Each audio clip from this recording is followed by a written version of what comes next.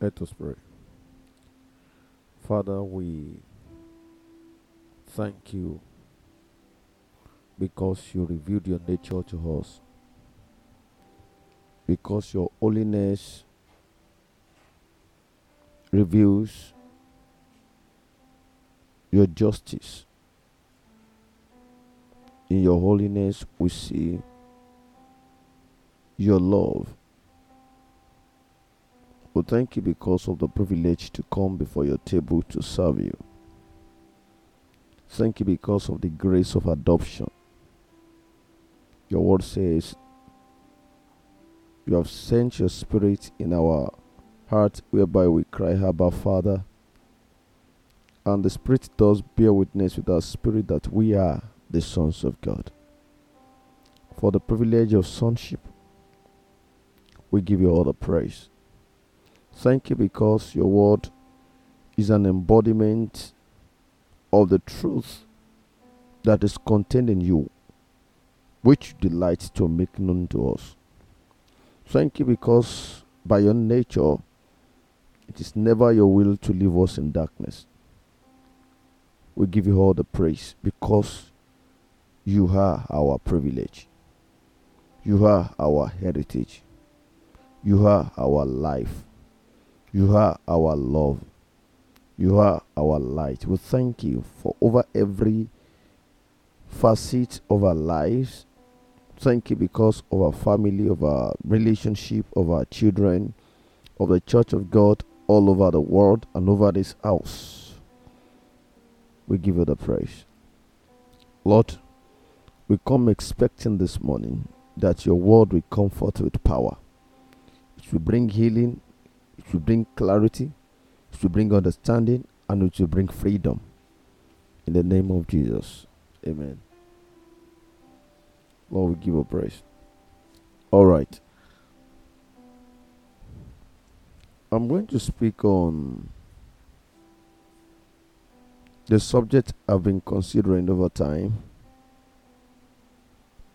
In the last study, we could not actually keep a record of the teaching because we lost it because of certain technical matters.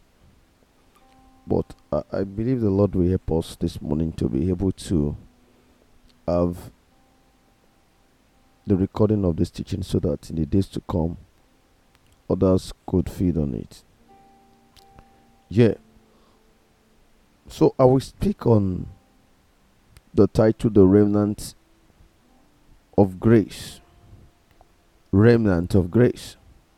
Actually, I would have spoken on the election of grace. But it's like we have spoken on the title, and I wouldn't want to speak on that title so that I won't have too many familiar titles like that in our archive, so that in the days to come we won't start mixing them up. But then, whether election by grace or remnant of grace, I'm still focusing on the same truth from the Word of God. And consequently, I'm going to be reading a lot of scriptures. And I want to say that the focus actually is the fact that you have an assignment, and then you have got to find out what the assignment is. You have an assignment. There's something you are meant to do. You must find it out. Number two, I want to say it is by this grace you are saved. Well, that's not a new doctrine if you have been around the things of God or in the body of Christ for some time. But I want to examine this grace, that the same grace that brought you to salvation is the same grace you have received for service in the particular area the Lord will have you served. It's the same grace you have received for finances. Because the Word of God told us that this grace also gives us wisdom and understanding. He says, wherein you are abundant toward us in all wisdom and understanding. That is Ephesians chapter 1. So the grace does not just only deal with our same problems, but left every other area of our lives untouched. No, it affects every facet. And as a matter of fact, salvation, as God arranged it, is meant to affect the total man, or the totality of man, which includes his spirit, his body, soul, every facet of his being. So we are going to be looking at how the grace of God singles out. It singles you out for the particular assignment God will have you do. It singles you out in your career. It singles you out in parenting. It singles you out in your relationship. And much more, like I've shown you in Titus chapter 2, 11 and 12. The scripture says the grace of God that brings our freedom, that brings our freedom from pains, from the penalty of our sins, that actually broke the prison gate for us, has appeared to all humanity, to all man.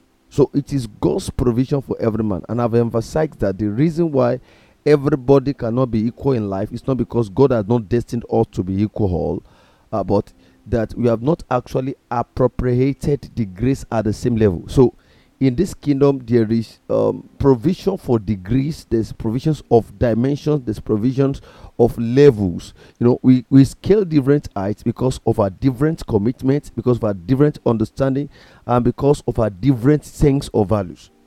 So as you walk with God, what you are able to do per time, or what you end up with, will be in proportion of your level of commitment, or still your level of understanding.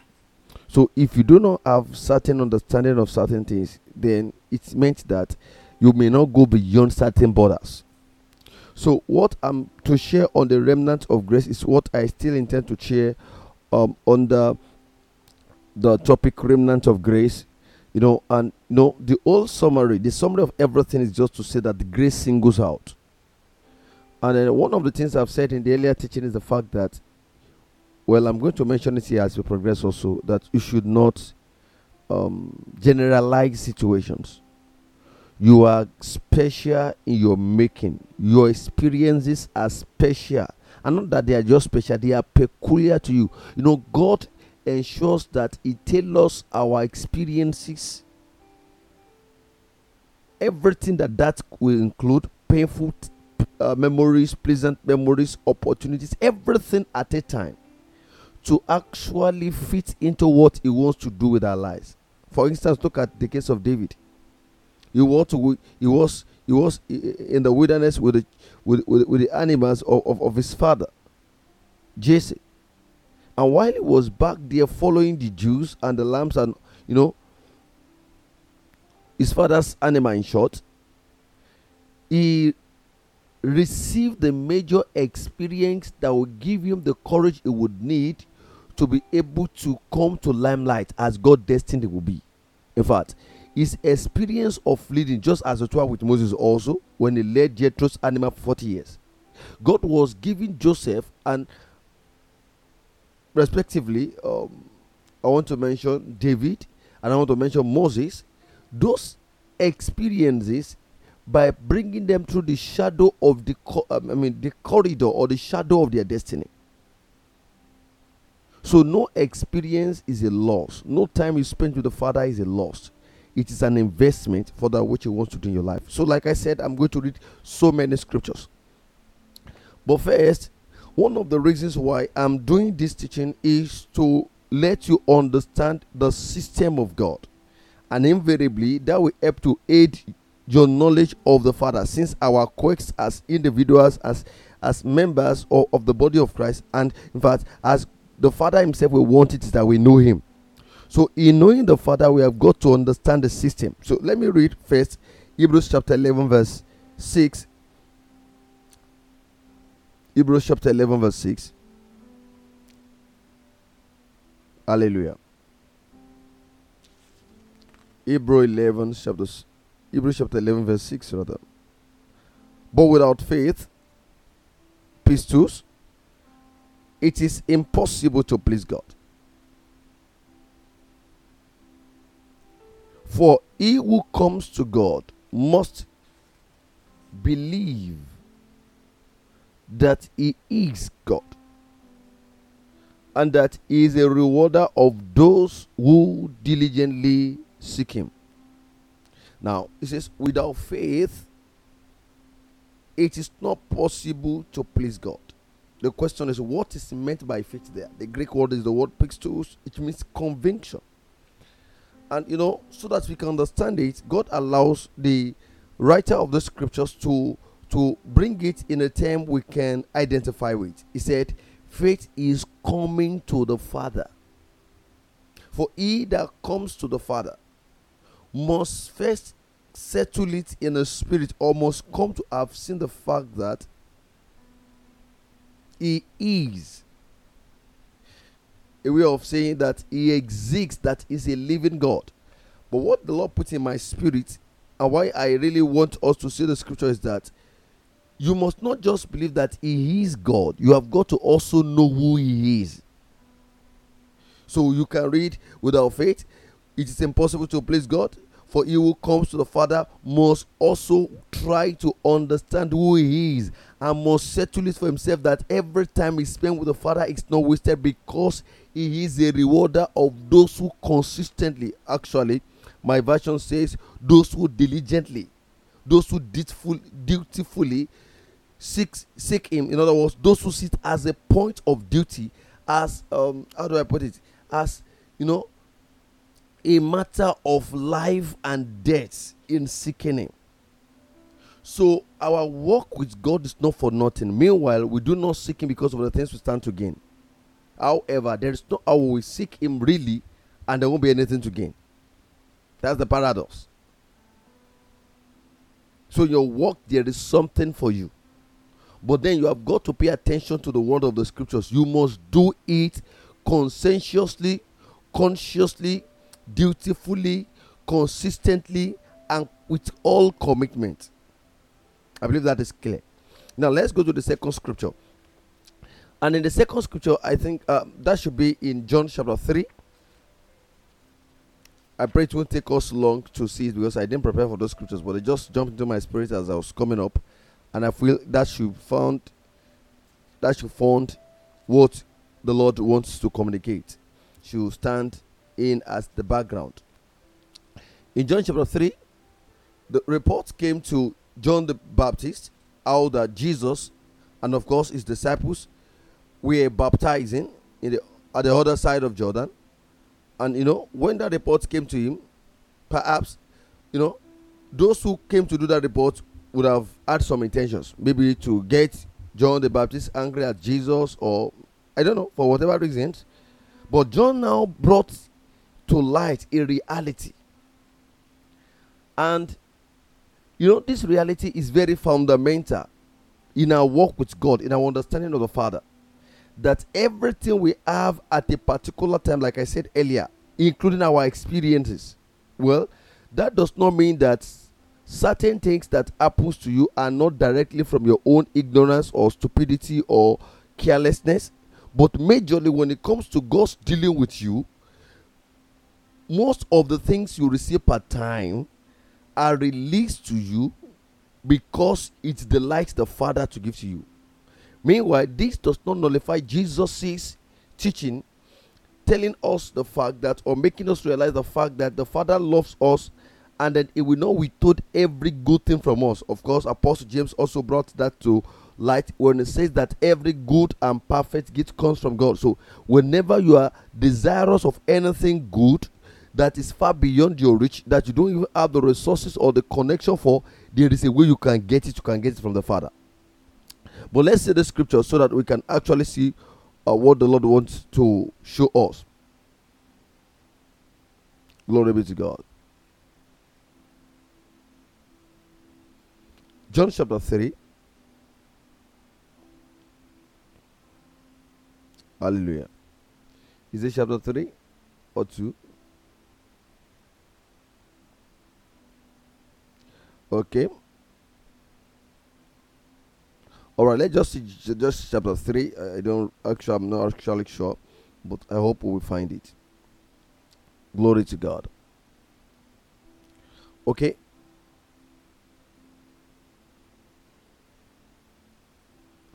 Okay, I can't find it. Let's leave it.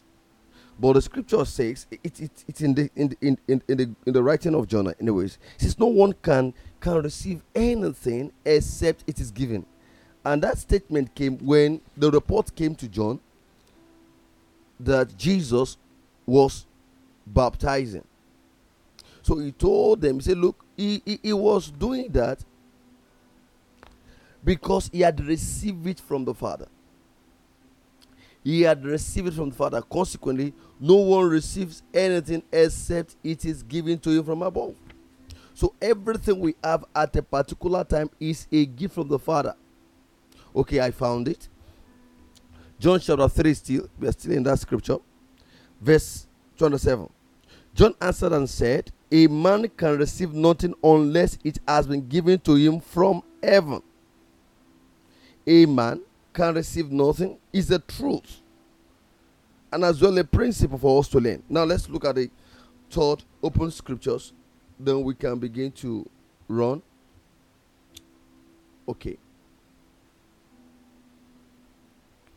John chapter 1 verse 10 to 16. I may pause intermittently to say a few things if the Lord allows, and if otherwise we just read and we move on quickly.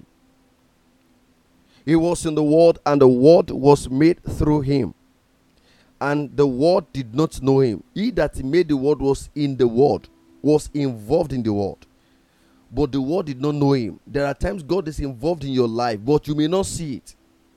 Jesus on Emmaus was with his disciples. In fact, they longed that he had not been killed. In fact, they spoke so passionately about him. And this Jesus they spoke about came to join them in the discussion, but they were blind. So the grace of God can be available to do certain things in your life or to accomplish certain feats, and you are not able to tap into it because you do not recognize it, because you are not aware of it. So it is right to say that your level of awareness of God's involvement in certain things in your life goes a long way to determine how far you will go. He was in the world, and the world was made through him, and the world did not know him. He came to his own, and his own did not receive him. But as many as received him, to them he gave the right to become the children of God. Mark the word, he gave the right. KJV says he gave the power to become the children of God to those who believe in his name. Now, mark the word, he came to the world, and he came to his own. But the only people who can actually connect and benefit from what he carries are those who received him. So whatever God wants to offer at a time cannot be ours, however badly God wants to communicate them or dispense them to us, except we are ready to receive. And there are different things to do to position ourselves receiving. One of them is faith. One of them is awareness. One of them is attitude. One of them is desire. One of them is consistency. One of them is faithfulness. To them that believe, he gave the right to become the children of God, those who are born not of blood, not of the will of the flesh, not of the will of man, but of God. Now, Apostle John was speaking about spiritual transition of a man from the realm of darkness to the realm of light. He says, look, transition or transformation begins when a man begins to acknowledge the provisions. And that is why when we come to preach the gospel, the first thing we communicate are the things that are provided. And each time when Christ preaches about the kingdom, what he mentions are two things. Basically, the love of the Father, the fatherhood of God respectively. Then he talks about the provisions in the kingdom. So there are stuffs for us to feed on. So God is not ready, or is not trying to waste anybody's time in empty or in vain or loyalty for nothing. God is not seeking followers. He's not seeking fast. He's not just seeking loyalty. He has something in store. And he knows that without him, all we will amount to is a shadow of ourselves. Verse 14, and the word became flesh and dwelt amongst us. That's amazing. And we beheld his glory. Now, this writer talks about himself and his colleagues. Not everybody beheld it. And that was why, the Roman soldiers, and of course, I want to say the Roman government, and in cooperation with the council of the elders of the Jews, we come in in agreement to crucify him out of envy and ignorance. But John said, we recognize his glory, all that he is. The glory as of the only begotten of the Father. Is the exact glory the Father has. He is the manifestation of the Father in the flesh. He is the brightness of the glory of God. He is the expression of God. Because of the Father full of grace and truth, Christ came to give grace and to give the truth. And one thing that made me reference the scripture is that just statement. Christ is full of grace and truth. So he is enough. I wonder why certain believers, and pathetically even ministers, because recently ministers have been discovered to be fetish, and despite that they still come holding the name of the Lord, in their mouth, but with a damned, with a wretched conscience. I can't imagine why the man of God, will not be all lined up to the Father. All graces is available in Christ, and it came through Christ.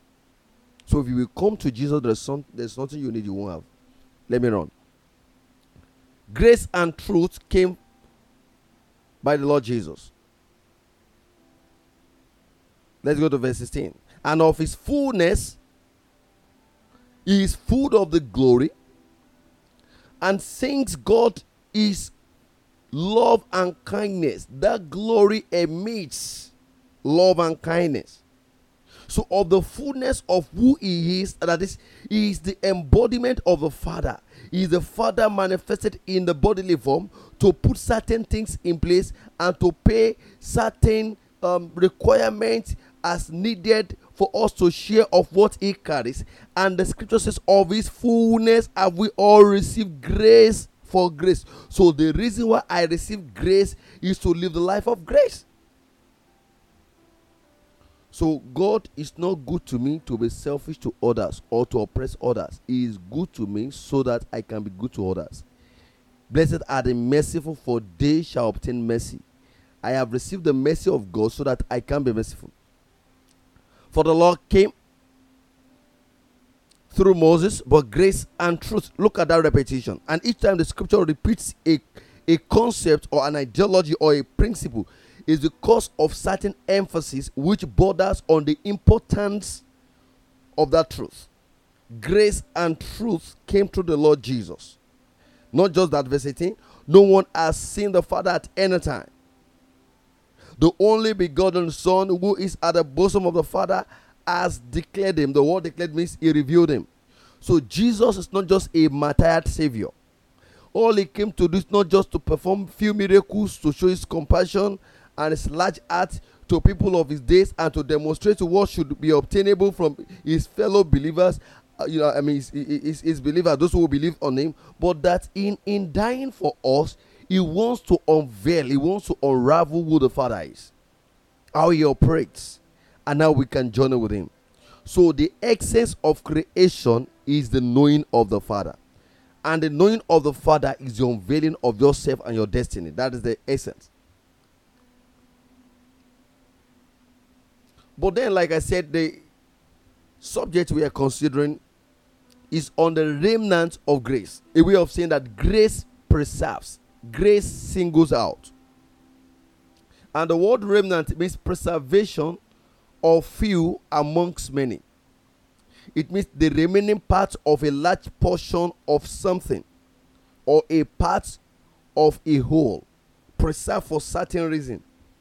It's just like saying you went to the market to buy certain ingredients and then you use them for whatever you want to use them for, maybe for baking or for cooking or for whatever you bought them for. Then you preserve the little, maybe as sample, so that you can obtain such kind of whatever ingredients you've got at that particular time. So a remnant is a preservation of a few out of a whole. It means sample. That's a good word. Hallelujah. So, the first thing I want to do is that I want to understand the theological environment, that is the theological context of the title and the text. The title came from Apostle Paul explaining the works of grace in engrafting the Gentiles into the program of God, and how that God intends to bring the Jews into jealousy, or to awaken them into consciousness of what he intends to do with them initially, by excluding calling their father for the program he has for the world. Okay, in God's bid to restoring the world to himself, he sampled the Jews. But that does not mean that the Jews are the only the only one God had planned for. The plan was for the whole earth, but it started with them. So that remnant means that the grace of God preserves. In other words, God knew that this deal he was doing in Christ, in bringing man to himself, is universal in nature, but then a few will embrace it, and those who that will embrace it will become sample of what he has intention. So you are a model, you are a sample. Another word that the scripture will use is the word first fruit. And when you look at the context, really, let's go to where that word is used. That is Romans chapter 9, Romans chapter 10, and chapter 11 respectively. I hope if the Lord permits us, or if time allows, I will do certain synoptic exposition of those 3 chapters of Apostle Paul's theology. And I'm going to read basically Romans chapter 9, so that we can set aright the theological environment of the text, to say primarily that God has a plan for you, and you must not miss it for any reason. Romans chapter 9, that's our main text. All of those I shared the other time is just to lay the foundation. Glory to God forevermore. Romans chapter 9, from verse 8 through to 15. That is, those who are born of the flesh, these are not the children of God. Mark that. God is a spirit, and every manifestation of his work in the flesh are what he planned in the spirit. And they take those who are in the spirit, and who has been awakened by their spirit, awakened in their spirit rather, to actually connect to what he is doing. So God's move is not about the activities or the jamboree around it. Yet we cannot divorce any of his move now or in the time to come from activities. But behind them is the spiritual reality that power them. And when we take off that which powers them, all of those activities will be meaningless, because it will not bring out its very essence. So those who are of the children of the flesh, these are not the children of God, but the children of the promise are counted as a seed. Verse 9. For this is the word of promise. At this time I will come, and Sarah shall have a son. And not only this, but when Rebekah also had conceived by one man, even by her father Isaac, that the children not yet been born, not having done any good or evil, that the purpose of God according to election might stand. Watch that.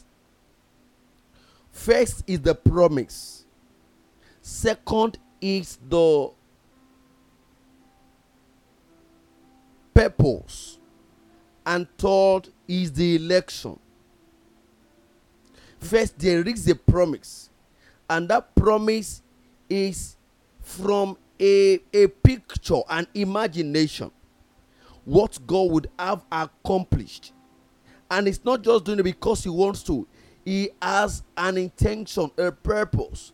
And for this purpose to come to pass, he has to select certain things. It's just like when you want to cook.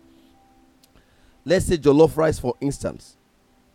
There are many ingredients that is needed in cooking. But when you are selecting the ingredients you need for that jollof rice, you select that which will make the food you are coming to be the best of it, that will make your eater to eat and salivate, mouth-watering delicacy. Okay? So God had a program, he had an intention, he had a plan. And when he called Abraham, even from the very beginning, when he called Abraham because he was trying to spell out, to give expression to his intention. That was the same intention that led to the formation of Adam in the first place.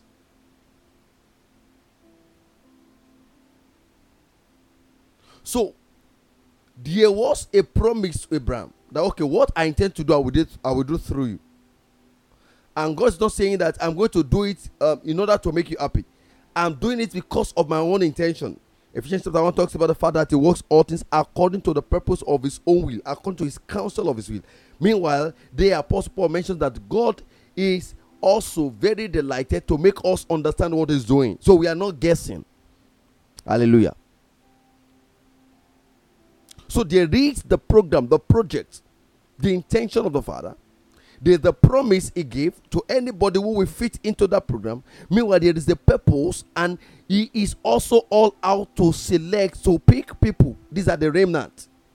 First, never you forget. Well, I will explain that as we move by. I just want to lay the foundation. Election talks about God picking out people he wants to use, and he does that by grace, not because he looks at people and he picks, out of sentiment or out of resentment or out of favoritism, all of those. God is not tribal. He's the God of the whole world. So he does not like any tribe above the other. He loves us equal. He's our Father all. Well, if you are in Christ, and he's the God of the whole earth, and he's the King. You have got to understand this about your Father.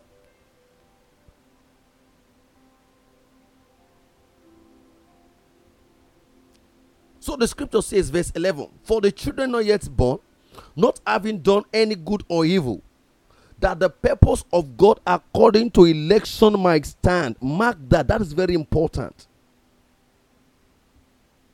These are brethren. They were still in their mother's womb.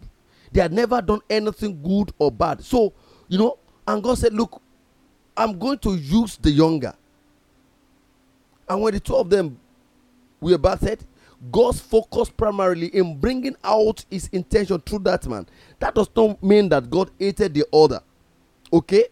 Now, the idea is that when it comes to the matter of purpose or certain attainment or certain thing you received, okay, in life or in your journey in life, it's not because of him that willeth or of him that runneth or of your strife, although there is a place of your aspiration of perspiring to be or all that God would have you be or all that you have desired to becoming. But then you have got to understand that in the program of God, it's not your labor, it's not your quest, it's not your strife, it's not your strife for position of God or for power or for influence that matters, but that which God wants to do particularly. So do not seek position, seek what is on the mind of the Father. This is the beginning of relevance. The children had not done anything. And people had read this place to mean or to say that, well, God knows who will be saved eventually. Who will make it to heaven. God had, it seems he had written the name of those who will come to salvation. And there are people who are damned. At a particular meeting some years ago or last year or so, a person says that there are some scapegoats God had marked out from eternity as scapegoat. He had destined them to be a ruin. And said Pharaoh was one of them. But that theology perception was wrong. In fact, as a matter of fact, when you look at the scripture in the light of God's predestination and God's election and the fact of grace, you see that God never destined anyone to be a ruin. You may argue it, and scriptures may present cases of people God tried in every way to turn to himself, and yet eventually destroyed them, like Pharaoh, for instance, or like Judas, who walked with Jesus for 3.5 years and eventually committed suicide. There are people who have just decided, who are obstinate, and Apostle Paul explained this prettily well in Romans chapter 1. He said, although they knew God, so there is no human being that does not have a sense of God or a conscience. Even if you do not have a sense of God, you came from a very barbaric, a very evil or wicked setting. God gave you conscience to actually bring you into order. But Paul said, before God will give them up to reprobate heart, even themselves, they have not recognized him. So when God is judging a particular group of people, or he's doing certain thing in the life of certain people, he's not doing it because he hated them or because he's an angry God. There is a justice system he has set forth, and it is very necessary for the king of the earth to have his justice system. So in our dealings with the Father, we have got to understand what the Father is doing, his choices, his preferences, his preference. Of course, he has preference. Of course, God has his first choice, he has his second choice, and he has his alternative choices. Just as we do. Of course, we take after him. So certain truths that are common to you as man, especially new believers, is common to your Father.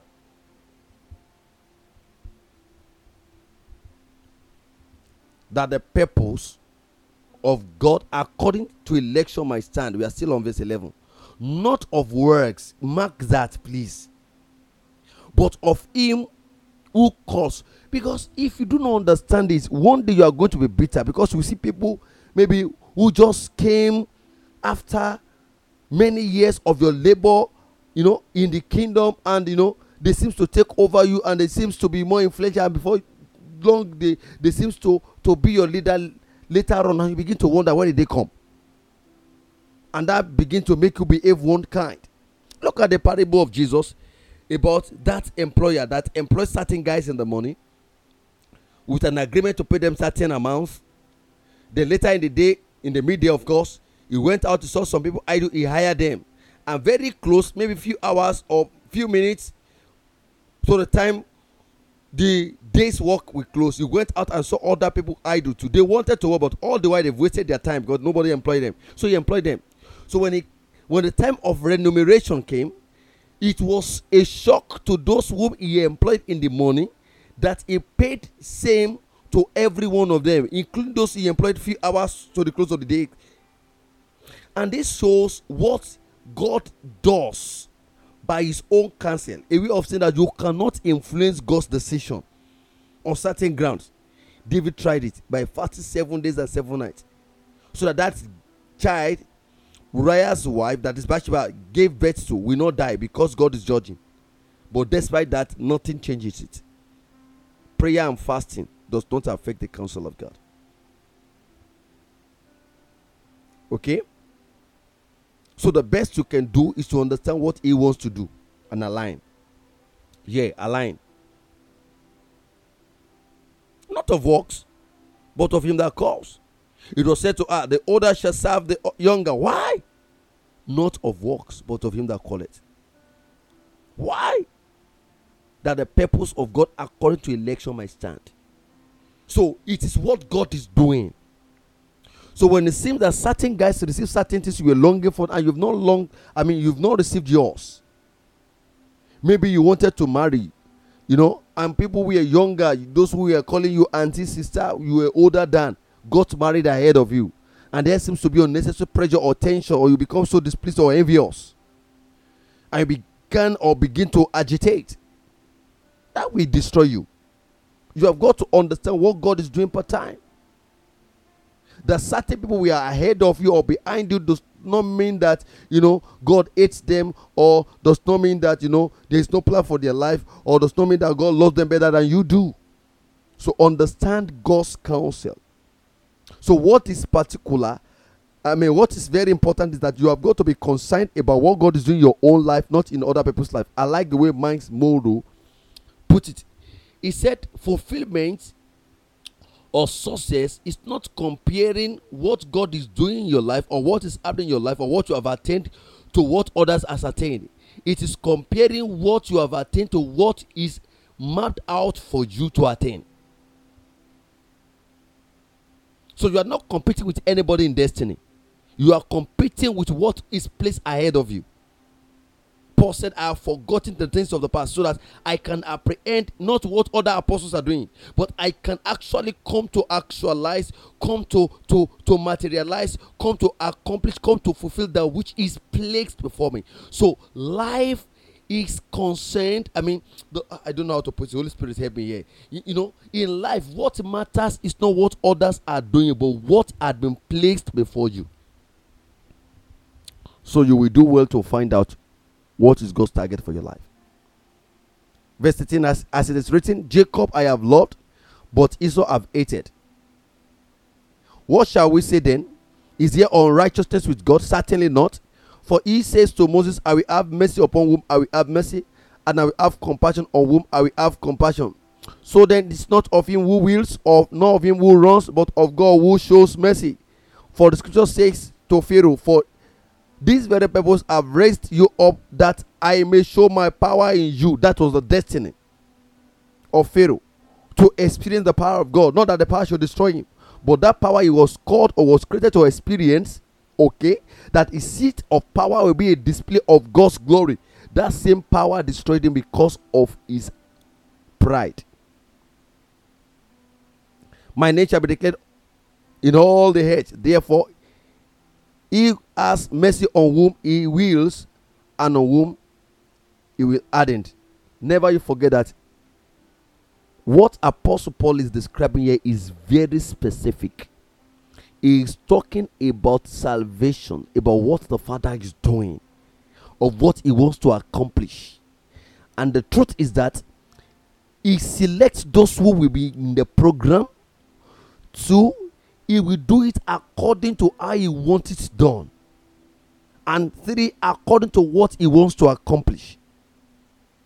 So what governs most of the things we see that seems not to be equal to us or balanced to us, or that seems to be different, or to have multiple sided, is the purpose of God. So what God is doing is a single thing, but the assignment that which he had allocated to each and every member of the body is different.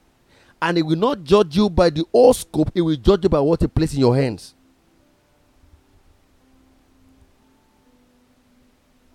And when verse 13 says, quoting from Genesis, of course, that Jacob I loved, Esau I hated, God is not talking about love and likes. He's just talking about his choices, what he chose to do. A way of saying, I have chosen this guy to be part of the program. I want to use this guy. Just like you want to buy an ingredient and say, okay, this is what I want to do. Or you want to build a house. Or you want to start a company and say, okay, I want to work with these certain guys. There are other people who are doing the same thing you wanted to do, but you chose certain organization to work with. You choose to deal with certain organization. So in God's eternal purpose, we look at whom God had chosen to work with to accomplish certain things. God can say, okay, when it comes to the matter of deliverance, I want to work with this sector of people or this particular people. And that's what we call calling or an assignment. Some people say that my calling is actually, when they say my calling is, they're not talking about the ministerial gift of pastor, of teaching and all of those, although there are people who are according to that office.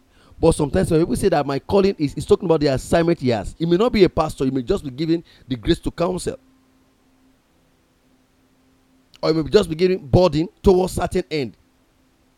It could be prayer burden, it could be financial burden, or whatever burden the Lord deems fit. So in God's dealing with you, understand His purpose. Now let's read a few scriptures more from chapter 11. Hallelujah. I say then, as God casts away His people,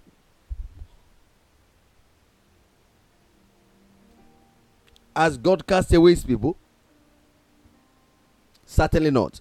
For I am an Israelite of the seed of Abraham, of the tribe of Benjamin. God has not cast away His people, whom He foreknew. Or do you not know what the scripture says of Elijah, how he pleads with God against Israel, saying, Lord, they have killed your prophets and torn down your altars, and I alone am left, and I seek my life. But what does the divine response say to him?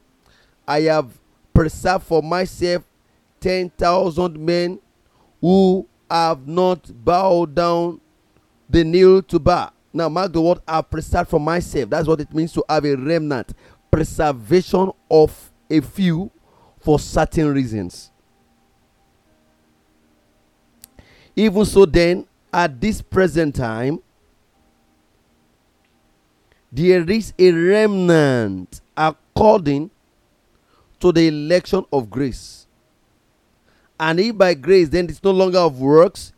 Otherwise, grace is no longer grace, but it is of works. But if it is of works, it's no longer grace. Otherwise, work is no longer work. What then? Israel has not obtained what it seeks, but the elect has obtained it, and the rest were blinded. Now, check it. The emphasis here, which I want to juxtapose with what we saw in chapter 9, verse 11. For the children not yet being born, not having done any good or evil, that the purpose of God according to election may stand. The purpose of God according to election. And in chapter 11, we saw that there is a remnant according to election of grace. The purpose of God according to election. The purpose of God, what God intends to do according to election, according to what he had chosen to do, or he has decided to whom to do it, and what he has chosen to do, those whom he has selected, and that which is selected by grace. So two things the scripture is telling us here. When God wants to work, he works by choosing those whom he wants to work with. Like saying you want to do a project, you select or you map out or you write out what you need. Or that you want to go to the market, you write out a list of what you want to buy. You don't go there to pick what you do not have. And then chapter 11 makes us to understand the means by which God selects. He selects by grace. When you want to select, you select by looking at what will do well for your business or what will project your brand. Okay, that's what you consider. Or that you are looking at the ingredient that will make, what you want to cook a mouth-watering delicacy, right? Or mouth-watering delicacy. In the case of God, what God does is that he does things by his purpose. And by that purpose, what he wants to do that determines whom he enlists or whom he shortlists or whom he qualifies. Now, then he qualifies based on grace, not sentiment. So it is not picking people because of their labor, but for what he wants to do. I hope that is clear. So aspire, but whatever the Father had not given you, okay, don't try to get it by all means. It will destroy you. Judas tried it. It ruined his life. So, based on this fact, we shall now begin to set something straight.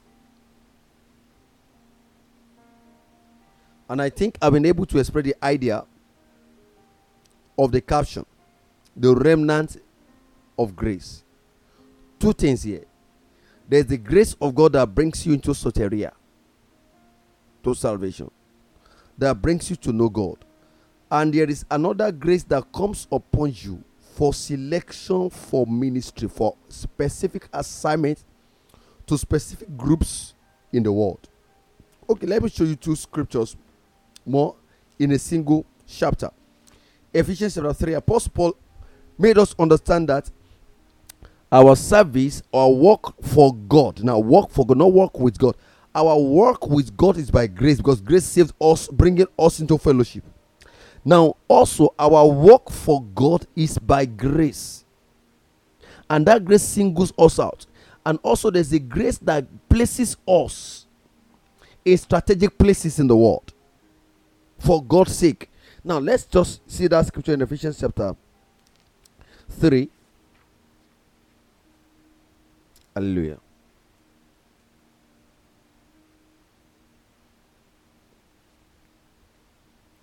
Ephesians chapter 3. We're going to read verse 2. And we are going to jump to verse 6. And we read to 7. And what I want to show you is that what God used to do with you and what He had given to you is not because you qualify for it. It's not because of your inherent abilities. or your giftings or your expertise or your skill. This could help you better express that which God wants to do and give you waves, okay? Or give you leverage or an advantage over those who don't have all of those qualifications. But it is not those things that qualify you. There's this scripture, 1 Corinthians. The Bible said it was Paul was writing, I think 1 Corinthians, said not too many wise are called. And a popular saying from this statement is the fact that God does not call the qualified, He calls the unqualified and qualifies them. That's the idea of the grace of election or the remnant.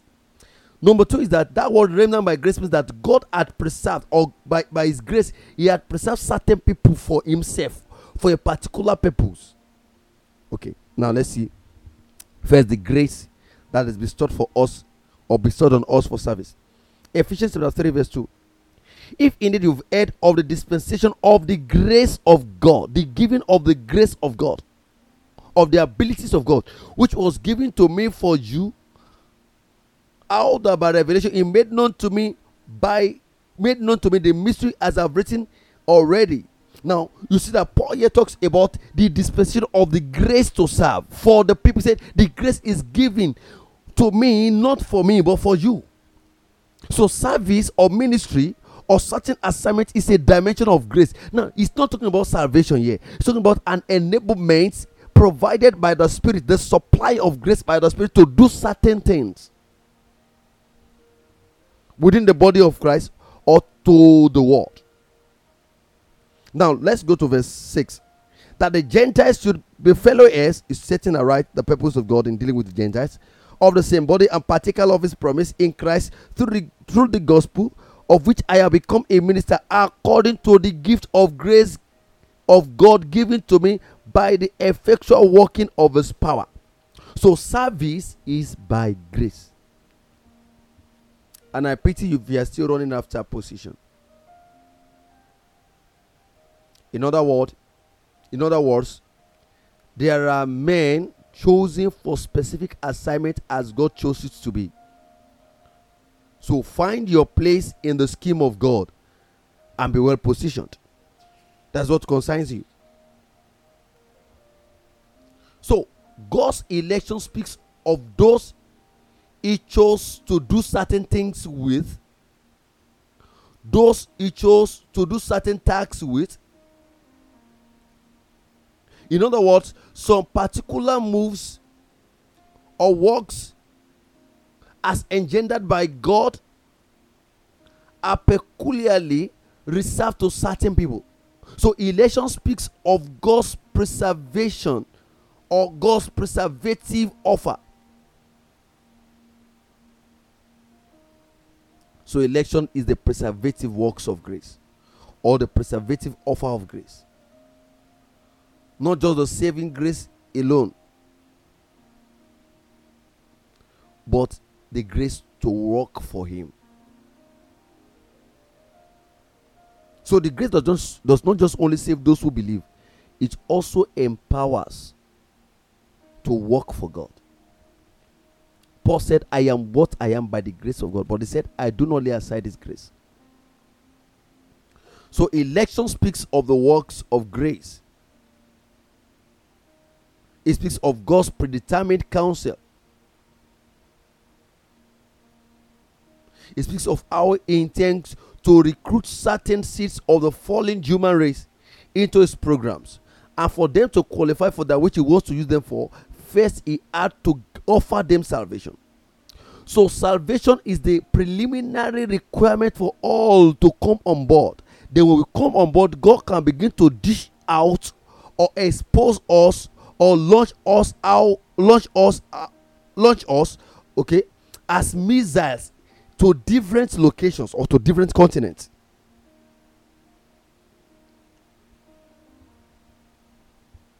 However, this does not mean that it is God's right or it is God who decides who is to be saved or who is to be helped at a particular time. Yes, He does come for your help at a particular time. But when it comes to eternal salvation, it is free to all. But when it comes to usability, sometimes it's not by your labor, it's what God chooses to do through you. For instance, Paul would have loved to labor for the Jews, but he was not allowed. He was given listen to the Gentiles. Now, when you read that Romans chapter 10 from verse 1, brethren, my heart's desires and prayer to God for Israel is that they may be saved. For I bear witness that they have the zeal of God, but not according to knowledge. So he was so desirous that these people received God's grace, but they could not receive it because of their unbelief. But even Paul himself was not even assigned to minister to them. He loved to serve. In fact, when he was trying to help, he was arrested and he lost his head because he was trying to labor where he was not sent. Meanwhile, that is a good one. Or that was a good one. So this grace of election does not mean that God is the one who decides who is to be saved. The scripture already told us that God intends, or he wants, or he desires all men to be saved and come to know the truth.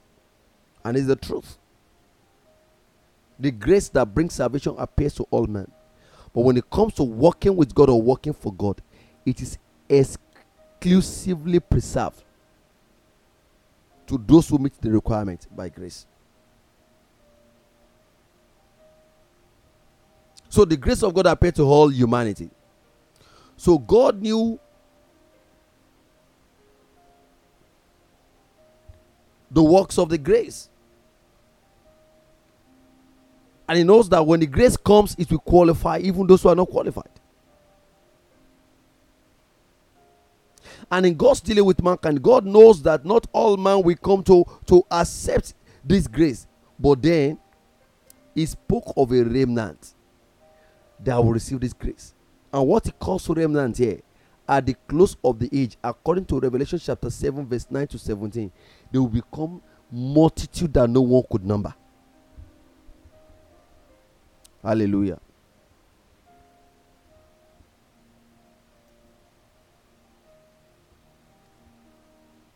So in other words, God is particular in all his programs, in all his projects, in his work, in any generation, at a particular time. He surely have prepared certain individuals to fit into what he wants to do. He has prepared them to fit into what he wants to accomplish.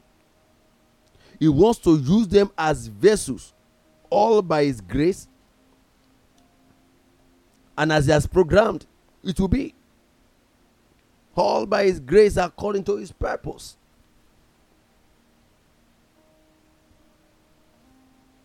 So God may ordain a person for an assignment before birth, and that person still ignorantly may miss out from what he has been assigned to do, or what has been assigned him. And of course, this can be caused by many things. So in your fulfillment in life, there is your own role and there is the role of divinity. And God will not fail in his role because he has not failed at any time. So those whom God chose or had appointed to certain peculiar or particular assignment are so ordained not for their own works or speciality or uniqueness or expertise or discipline or commitment or skill or position, but because God chose to work with them. Although certain things might have been maybe because of their commitment, maybe because of their devotion over time, or maybe because of certain things, or maybe because of the work of their fathers with them. Like what God was doing with Isaac and Jacob and, the succeeding generations was because of Abraham. So God can choose to work with a particular person because of the work of his forefather. However, when God calls a man, he intends to use him to wrought a damage on the kingdom of the devil. And if you are going to be fit for God's use, you must understand that God has his standards. He has his requirements. And he will not lower it because he does not lower it. And for whatever he wants you to do, he wires you for it or for that assignment. If God wants to use you, He will prepare you for whatever He wants to use you for. Meanwhile, He will not do for you that which He wants to do through you.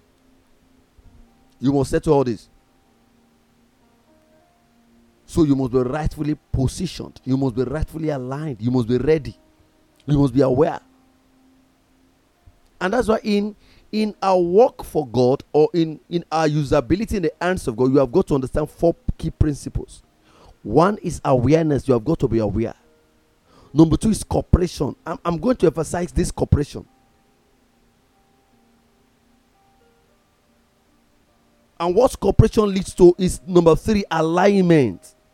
And when cooperation falls in line with alignment, helps to begin to align. Because when you begin to cooperate, what you are doing is that you are aligning. You are finding your way into that which God wants to do. As time goes by, it makes you one with the Father. So there is grace of election. There is the grace of election.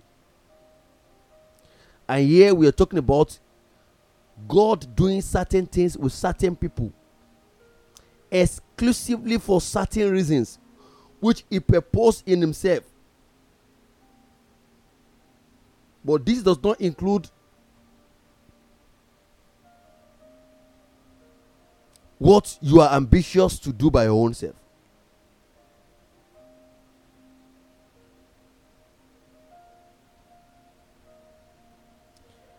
This does not include His plan for salvation. This does not include His plan for your health, for your, for your healing, for your well-being.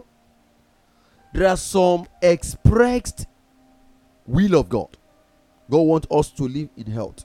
So when sickness comes or you have losses in your business, it does not mean that God has destined to lose certain things. No, that's not what I'm saying. But I'm saying the fact that when God is working, sometimes He has a plan, or He has plans. And you will do well to find what that plan is.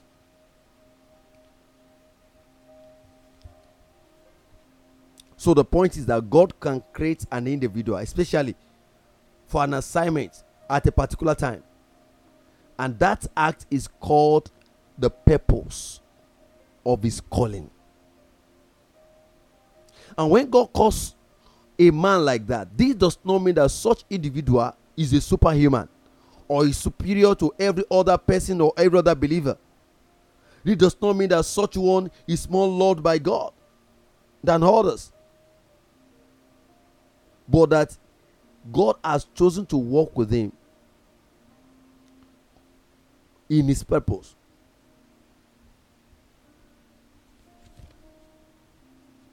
Because God works according to the purpose of His will. Hallelujah. Now, there are also people that God also entrusts with certain assignments. In other words, God can also entrust certain people with certain responsibilities because of their long-standing faithfulness, their long-standing commitment, their long-standing with Him, their life of no compromise. Their long-standing for Him. Look at the son of Aaron that pierced that Egyptian and that Jew that were committing immorality. And God said, look, I have established my covenant with him because of what he did. Look at the covenant God cut with Abraham. God said, because you did this, in blessing I will bless you. So God can entrust. There are people God had exclusively preserved. And there are some people that make themselves fit. Apostle Paul said, if a man purges himself of this, he shall be a vessel unto honor. So sometimes when God is in need of vessels, sometimes He prepares those vessels, and sometimes this vessel prepare themselves, and they are doing that unconsciously. In fact, that they are preparing themselves is even an indication that there is a call over their life.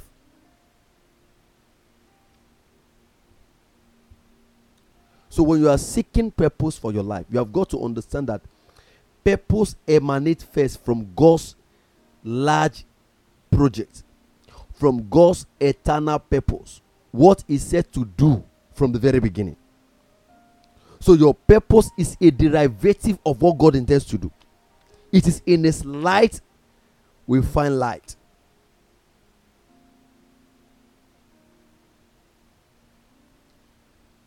And there's sometimes that our purpose in life emanate from our sense of drive or obligation, or sometimes a sense of responsibility or certain burdens, or sometimes a need which God will impress upon us or upon a race of people at a particular time. There are times God will give you a particular burden for a particular season. And when you check Romans chapter 9 from verse 1 to 6, you see that Apostle Paul was talking about how that God actually enlisted or actually called the race of the Jews because of their father, and he committed certain things to them, but they were ignorant. Paul said, I have great sorrow and continual grief in my heart, for I could wish that I myself were accursed from Christ for my brethren, for my countrymen, according to the flesh, who are Israelites, to whom pertain the adoption, the glory, the covenant, the giving of the law, the service of God, the promises of whom are of the Father, and to whom and from whom, and according to the flesh, Christ came, who is over all, the eternally blessed one. However, these people keep resisting God. They keep resisting him. They keep resisting him. Romans chapter 10, verse 19. But I say, did Israel not know first? Moses said, I will provoke you to jealousy by those who are not a nation, and I will move you to anger by a foolish nation. But Isaiah is very bold and says, I was found by those who did not seek me. I was made manifest to those who did not ask for me. But to Israel he says, all day long I have stretched out my hands to a disobedient and contrary people. Now I read all of the scriptures to just post what I read in Romans chapter 9 from verse 1 to 4. All that to them was given the service, the oracle of God, the covenant, the law. But yet these people despise it.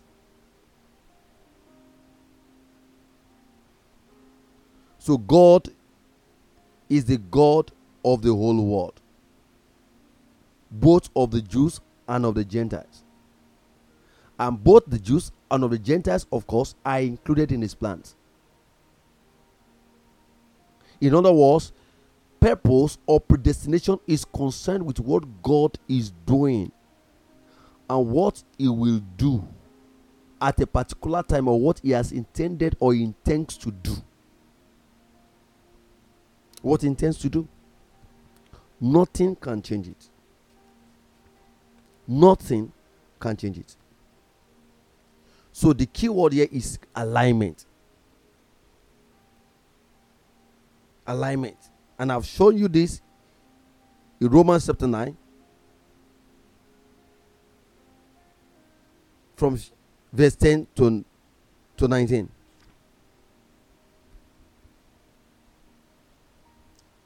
So a man's predestination is affected or is influenced or is determined by two factors.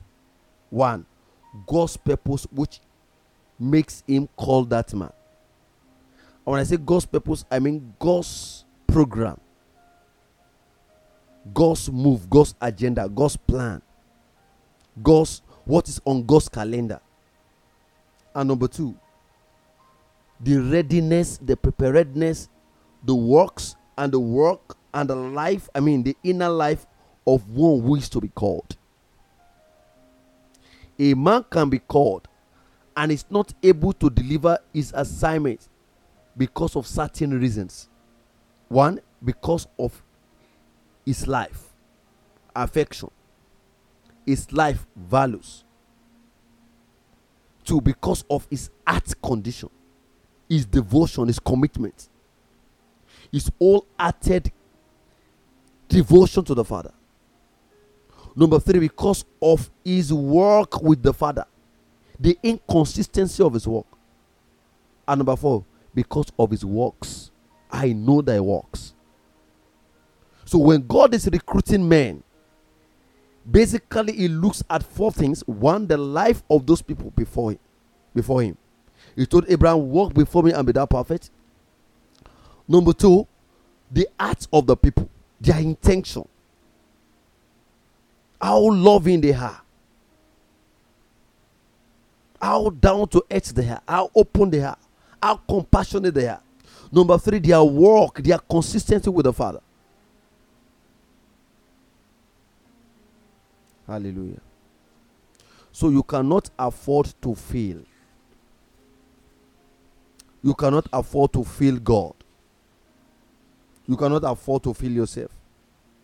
And I'm telling you this most sincerely. You can't afford it.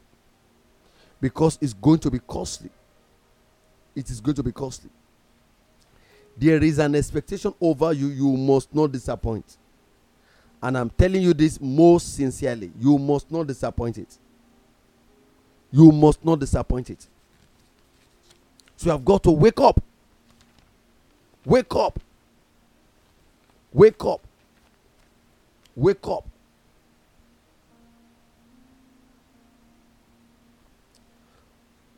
And also I want to understand that in the light of divine purpose, or in the light of what God is doing,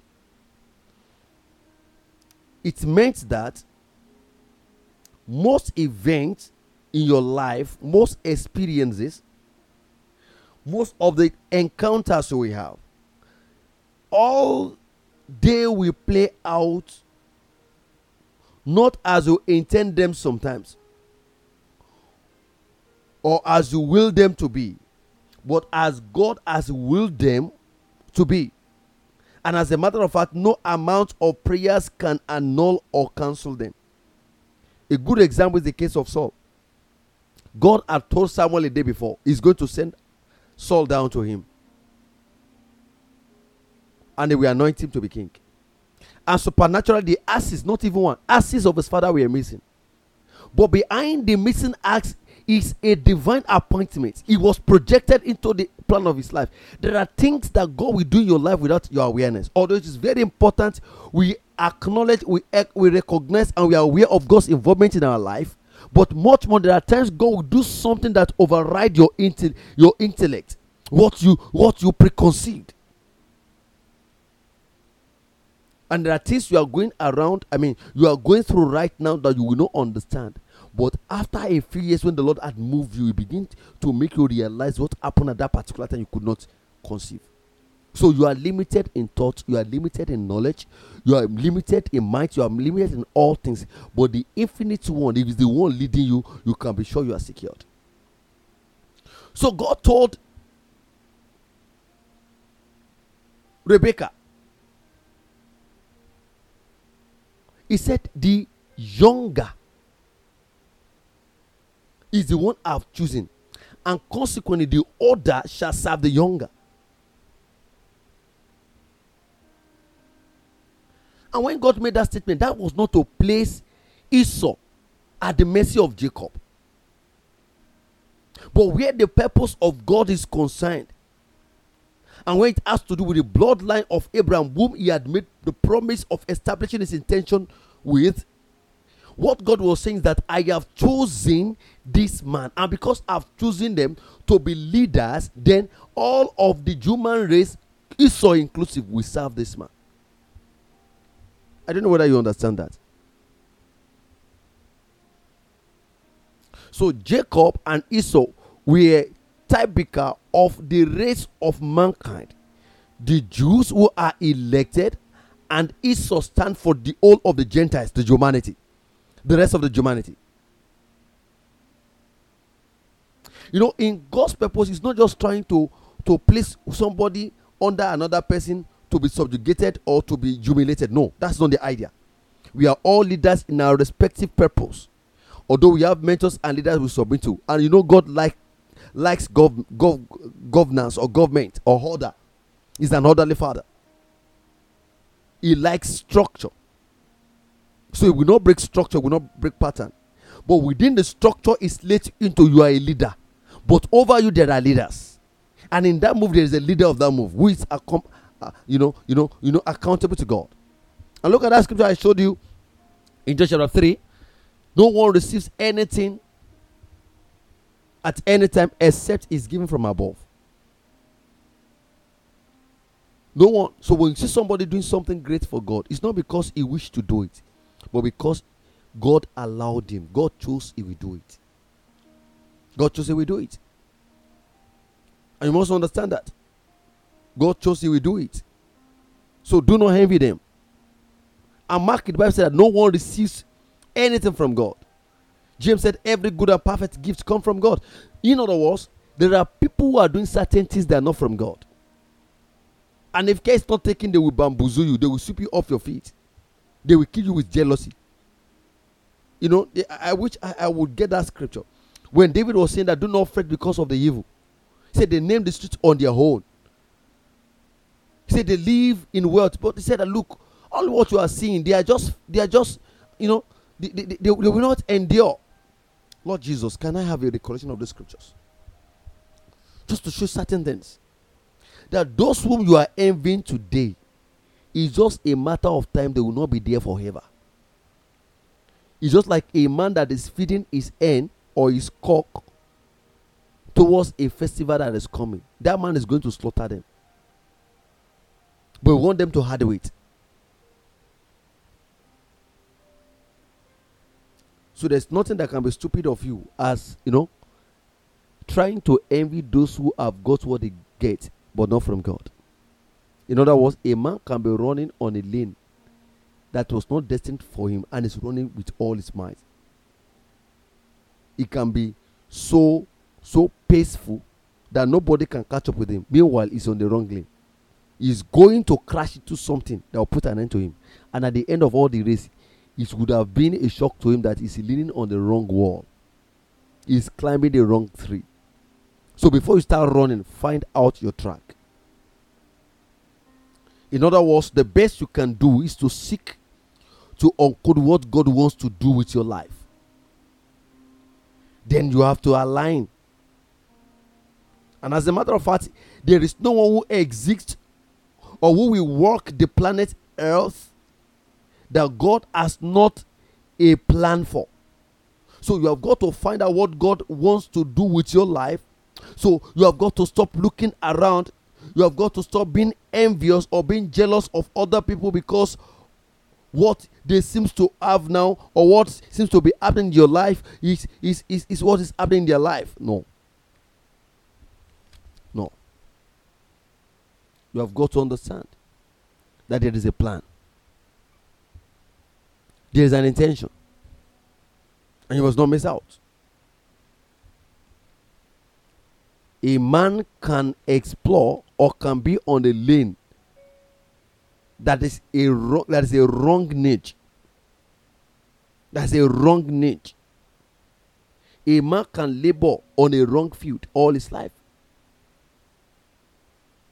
A man can be on the highest velocity, but yet facing the wrong direction. A man can be plowing the field is not meant to plow. So be careful. And you have got to understand that you are God's agent. He chose to work with you. Man is God's vessel. Man is God's agent of change. Man is God's tool. He is a tool in the hand of God. So you do not need to struggle with him. You have got to submit. And when you are seeking God, you have got to seek God in view of what he is doing in your life. And that's what the whole book of Romans chapter 9 is talking about. Seek God in view of what he's doing. Don't be anxious.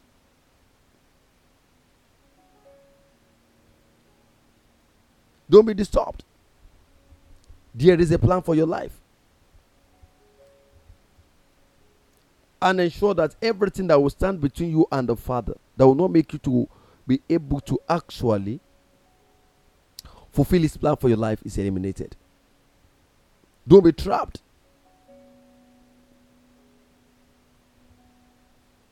Hallelujah. So how can you increase the grace of God? Number one, desire it. Desire it. Desire it. Number two, be definite with what you want to get done. Receive your burdens, receive your impressions, receive your directions from God. Definiteness of purpose. Number 3, you have got to ask, you have got to seek, you have got to knock. Prayer is very fundamental. The word of God is very fundamental.